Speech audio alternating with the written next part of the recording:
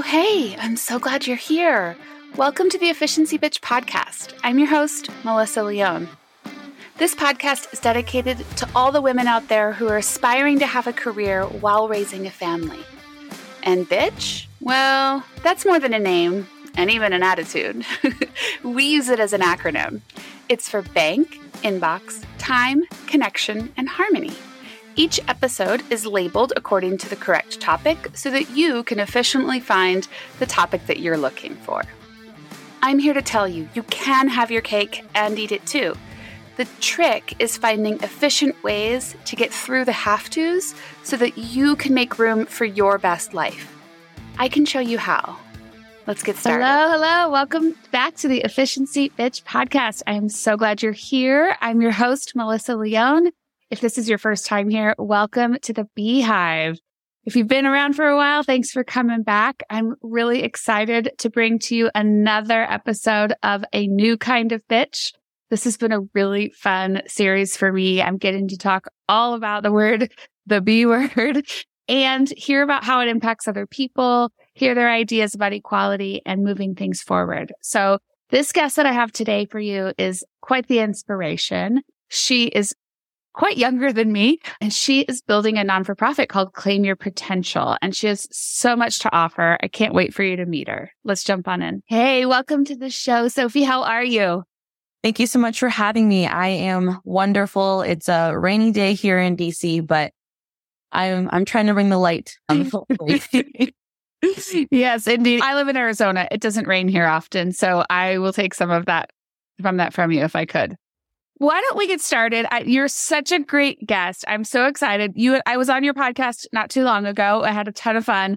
So I'm really excited to have you here and learn a little bit about what you're doing. You're in such a unique space right now, and I'd love for you to share that with us. So why don't we start with who you are, where you come from, how you do life?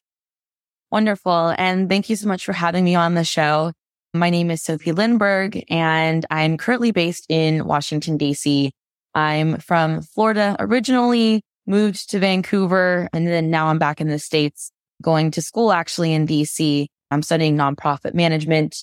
I am the executive director of Claim Your Potential, which is a podcast turned nonprofit organization. And then I'm also doing some side hustles, with my most recent being as board operations and strategic implementation with UNICEF USA. So I'm a little bit everywhere in the nonprofit space. And yeah, just a little bit about me in that. Yeah. Cool. And so what is Claim Your Potential and where are you going with it? That's a great question. So Claim Your Potential started out as a started out as a podcast back in August of 2022. It started with just bringing on guests and having conversations from really anything from managing personal finances, which you're on, to emotional resilience. And I've done an episode on how to build a standout resume. And so it started as really this platform where I could connect women with resources in whatever area of their life they wanted help in or wanted empowerment in. And I'm in the nonprofit sector. That's my area of expertise. And so I always knew I wanted to start my own one day. And I sat down with some friends and we were talking through Claim Your Potential as a podcast. And I was realizing that some of what I wanted to do in a future nonprofit, I could start doing now, and I could start building it into the brand of Claim Your Potential, because why start over when you already have a brand that you can build off of? And so I've built up a board. We actually just onboarded everyone a couple days ago. We're working on filing articles of incorporation. I've got an office space set up. I have a couple intern positions that I'm hiring out for. And so really just this past month, it's just completely blown up into it's actually happening. And it's crazy to think about. And the goal is with Claim Your Potential to turn it into or make it a nonprofit organization that empowers women and girls academically, emotionally, financially, and professionally through different programs such as free mental health counseling and career coaching and financial advising and university admissions consulting. And it's definitely a very exciting journey, and it's been wonderful so far, and it's just very surreal. That's awesome. I love that you're doing this. So what's the next thing that you have to do? Do you have to go raise money? Do you have to get more, where Where are you in this process? The last time I talked to you, you were looking for board members. And so now it sounds like that's happened. What's next? So definitely fundraising. I really need to admit it to myself and my board members, but everything's actually in a deficit as of right now. Everything's been out of personal pocket. So I would really, fingers crossed, like to get there in terms of having some sort of income. Definitely something my board and I have been talking about. And even throughout the board application process, everyone was asking me questions on what does income look like? Are we fundraising? And I was like, we are going to, is on the board. So that's the next step. And then also getting that official paperwork in so that we can apply for grants and have that as another income source. So definitely trying to get the money squared away. And I'm also trying to build out our social media a bit right now to really get that message out there, get that message that, hey, we actually are becoming a nonprofit. We're not just a podcast anymore. And it's definitely going to be quite crazy next month. But I'm hoping that with the board that we've brought on, we have about 9 people who are very invested in the mission and who have all expressed such passion for let's get some money in and get these programs running.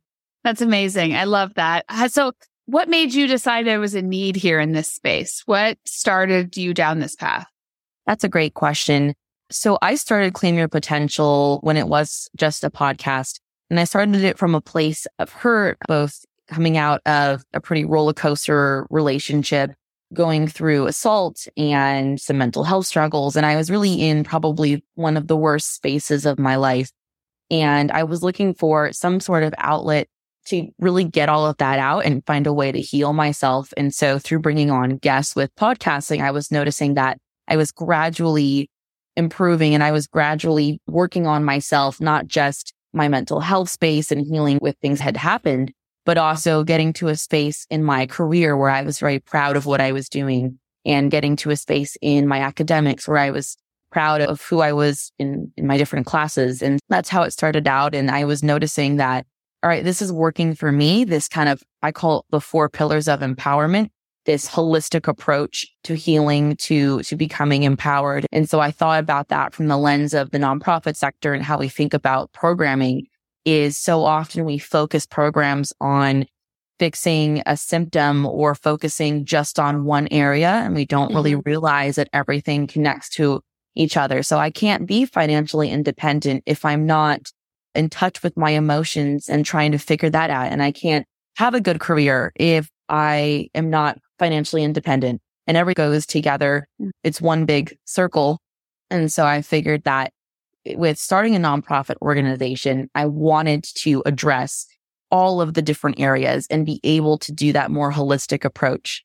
And so that's really how I was motivated to pick this specific area.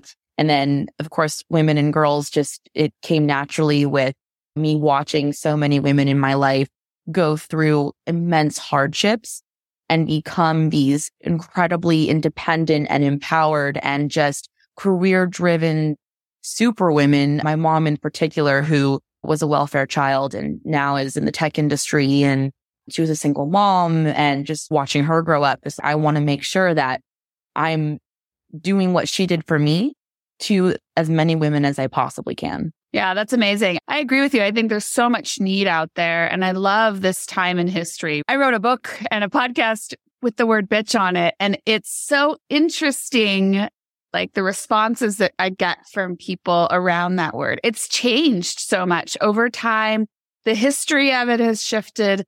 And the way people respond to it is different today than it's been over the last several decades. And I think a lot of it's because people are hearing the word as a word of power.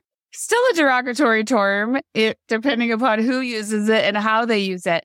But I love all these organizations that are popping up, some not for profit, some for profit, and coaching and counseling and everything in between. And we can't have enough of them.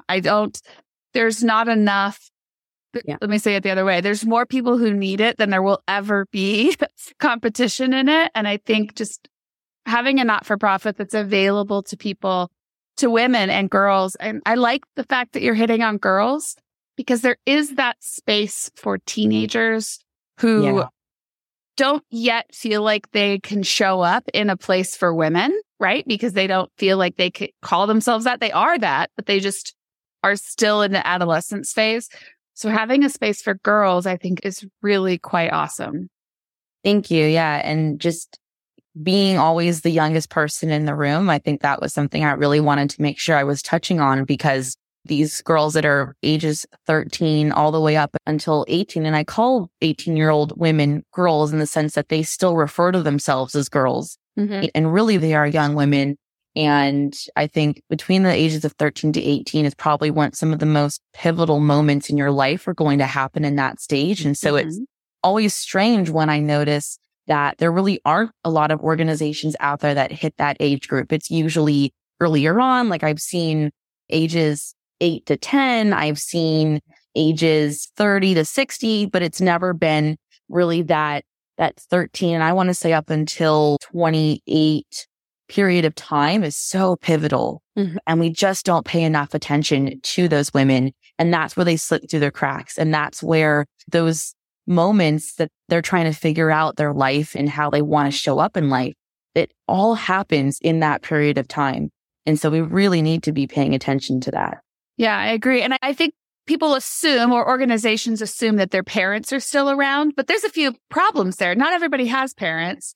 And most of the time at that age, our parents are the last people we want to speak to, right?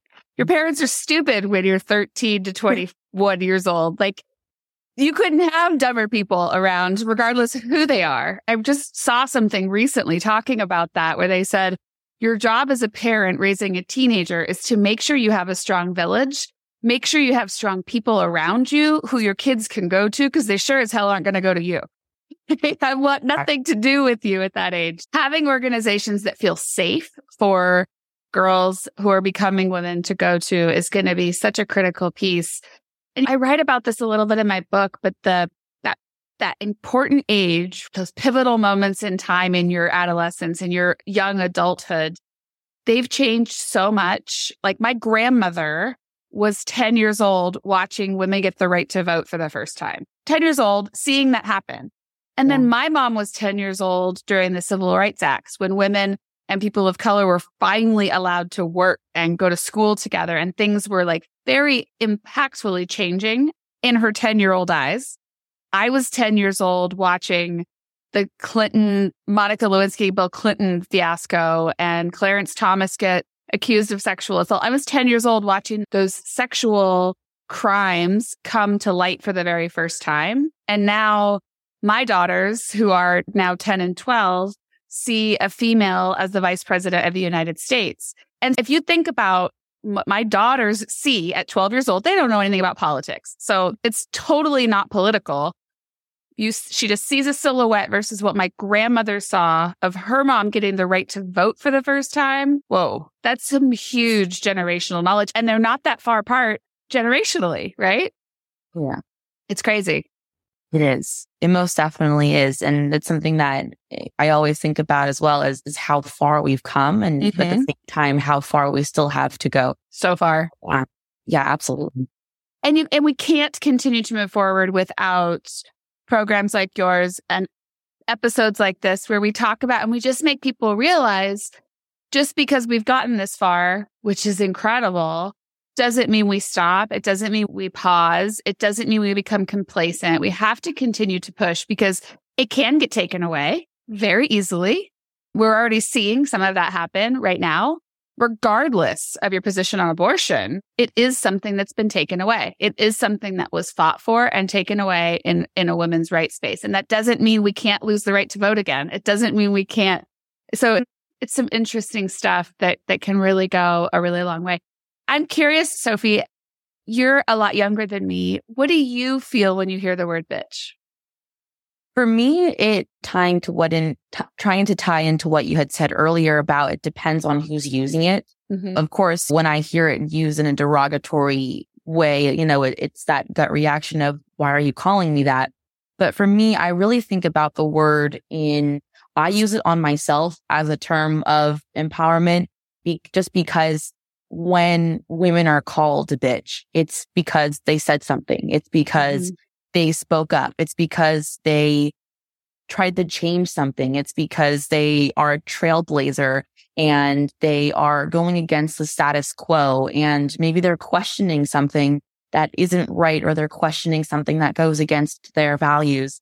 And so whenever I've heard the word bitch used derogatory, it's used when someone is intimidated by power, specifically by a woman having power and exerting that power.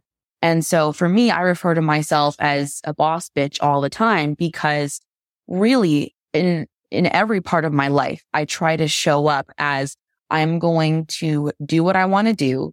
I'm going to do it well. I'm going to do it with integrity, and I'm going to do it with compassion. And I'm going to show up not just for others, because the nonprofit sector, we so often put others before ourselves, but I'm also going to show up for myself. And if that means I have to leave a room or leave a space or leave a group of people that are not respecting me when I show up, that are not respecting that I value myself, my time, my power, and I'm okay with leaving. And so I think really bitch is, for me, it's that empowering feeling of I am who I am. You either deal with it or the door's right there. You can leave or I'll leave, but one of us can leave. Yeah, most definitely. I agree. I think we all have to just continue to decide how that word feels for us in that moment. I certainly used it the first time I used it. When I coined the phrase efficiency bitch at 18 years old, I was being an asshole. I was being a bitch to my mom, calling her a bitch. I was not being cool about it, and it turned into a term of endearment for us, and it's turned into a term of power. And I feel so much power in the word today. So it's really enlightening for me to be able to hear your perspective. So thanks for sharing that. How do you think we're ever going to measure equality? How are we ever going to know if we got there? Oh my goodness. That is a great question. And I wish that I had a very exact answer to that question. But I think it's one of those things where we're never going to fully know if we've gotten there, but at the very least, we will start to feel those societal changes, those societal differences, where my hope is that the day that I can walk outside of the house and not be terrified for my safety within the first, 15 minutes, I would like to think that would show some sort of progress, which is unfortunate. And I live in DC, so it's a larger city, but it's a relatively safe city.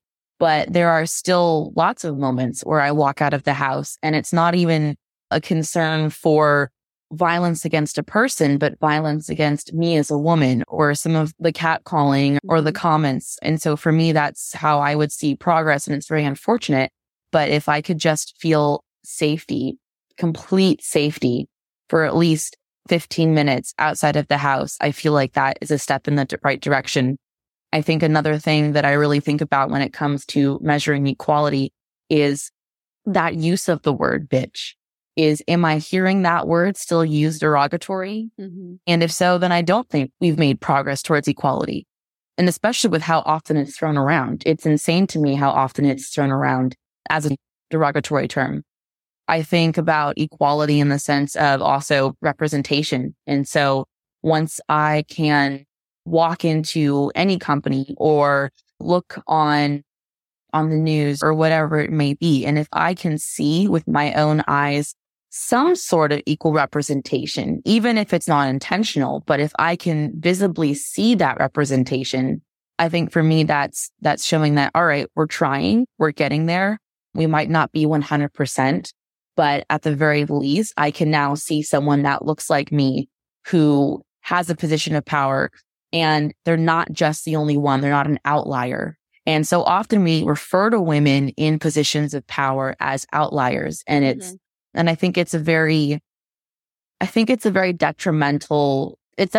to the movement when we do that, because it's like they shouldn't be an outlier. We should be encouraging everybody, especially women, but everybody, to pursue what is their passion, to pursue what empowers them, to what makes them feel like this is what I want to do with my life. And so really, we should be making sure that we're pushing women to have those realizations, that they don't have to do what their mom did, what their grandmother did. They don't have to follow in the footsteps of anybody. They should be making their own footsteps. They should be making their own path in life. And if that means pursuing a position of political power, or if that means being the CEO, or even if that means starting up your own consulting firm, or if it means being a teacher, it could be truly anything in the entire world. But just as long as we're encouraging women to do what they truly want to do. Yeah, I agree. There's so many statistics out there that you can go and pull, and some of them show a lot of progress, right? I think women have exceeded the number of college graduates in the United States. Yep. There are more females graduating from university, but we still don't have the same equal representation in the C-suite, in the CEO, CFO, CS space as men. We're also certainly still doing a large portion of the housework. Even in households that have two working families, women are still doing more of the work than the men are. So I do think those data points are important. However, you said something to me that I think is spot on. It's how we feel and how our daughters are going to feel and what's going to change for them. I'm certain that there will be a shift. My daughters are 10 and 12, as I said. Your daughters will be obviously a generation later, and hopefully they even will have, or your sons. I hope this is equality for boys and girls, right? I don't want it just to be about girls. I have a little boy. I sure as hell want him to have all the same opportunities that his sisters hopefully get. So I think it is about that feeling of completeness and of safety. We talk about feeling safe walking outside your house.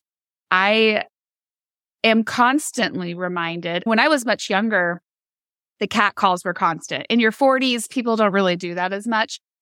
But I got two little girls and I am watching like crazy. And it doesn't mean the cat calls stop. They just aren't as frequent when you're in your 40s. But I was out for a run not too long ago and a truck full of men slowed down to watch me run. And it was like, you scumbags, I'm right here and I'm stuck. There's nowhere I can go. There's nothing I can do to stop it. But when I think about that happening for my daughters, it like creates this whole other level of angst for me. And that's not even physical harm. That's not even close to the worst of it. That's just a really icky feeling. Oh, yeah. Yeah, it is probably one of the worst feelings in the world. And I never know how to explain this to a man because they truly don't understand. And it's not their fault because they haven't really had to deal with it. And I tried explaining it to someone and they're like, oh, but isn't it flat? You're getting a compliment. And it's just, no. But truly the way that I try to explain it is imagine that someone that you have no interest in being around, someone that makes you uncomfortable, someone that you are not attracted to, both emotionally, physically, anything like that, stops you in the middle of the street and in front of a bunch of other people says that you have really nice legs and you're wearing a pair of jeans and they can't even see your legs. So I try to explain it in probably some of in those terms, and they still just don't understand it. It's, for me, it's one of the most unsafe feelings in the world. And for me, it's always, when I leave the house, it's always in the back of my mind. And when I wear what I wear to go out, it's something I think about consciously. And it's sad that I have to think about this. I have to go, all right, are these jeans too tight? Is this shirt too low cut? And these are things that's the 21st century. And it's just men go out in shorts and muscle tees and no one says a thing about it. And it happened like a day ago where I was catcalled in the metro. And so it's almost every day at this point. And it's. The world will only be safe for women when men let it be. Yeah. Like, that's it. Like, we have no control over it. And that's the worst part, is that there's nothing we can do as individuals. I can't go out my door and make sure that I'm going to be completely safe. There's nothing I can do about that. Men have to make the decision that I'm going to be safe and you're going to be safe as we move forward. So these are so important to keep talking about. I have a lot of wonderful men in my life, and they are not aware of how frequently it happens until you tell them. So if you're listening to this and you're thinking, men have to be aware, I'd encourage you to talk to your brothers or your fathers, your uncles or your sons about it, because they don't see what we see because they're not doing it. And I've said this before about racism. Not all white people are racist, but every person of color has felt racism. Not all men are pigs, but all women have felt that feeling. We all know it. And so I think just bringing to light that it does exist within a population is so helpful, because you can't know about it if you can't see it. The two are really difficult to understand. You can't take the fence down if you can't see that the fence exists. Exactly. The same idea here. So talk to your male people. Even the good ones need to know that this is happening. Yeah, because they're otherwise, as you said, they're not aware and they don't see it. And yeah, I have a couple friends and I told them something had happened like about a week ago, and they were like, "Wait, people still do that?" And I was like, "Yeah, people have always done that. People are continuing to do that, and yeah, it happens on a regular basis more often than they think it does." Yeah, it's awful. Sofie, thank you so much for this. This was wonderful. Let's end the show with just a little bit about where people can find you. What's the best way to connect? How can they donate to your cause? All of those things. Absolutely. So you can find us at claimyourpotential.org. All of our contact information is on there. We're also on social media. You can find us on Facebook and Instagram at Claim Potential. If you would like to donate to our nonprofit startup fund, we have a big gold giant donate button on our website, on our homepage. There'll be lots of dates coming via our newsletter and also on social media about new programs that are launching. We'll be announcing our board members and new staff members. So if you'd like to stay updated, you can also have those updates sent to your inbox. And yeah, thank you so much for taking the time to speak with me, Melissa. It is always a pleasure. And thank you so much. Yes, absolutely. I'm so glad you came on. Thank you. All right, that wraps it up. Thank you so much for joining us today. I'm so glad you came by.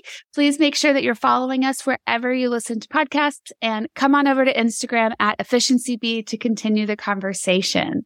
Until next week, I'll see you then. I'm your host, Melissa Leone. See ya. Well, that wraps it up. Thank you so much for listening. If you're new around here, please be sure to leave us a review on any podcast platform you're listening to.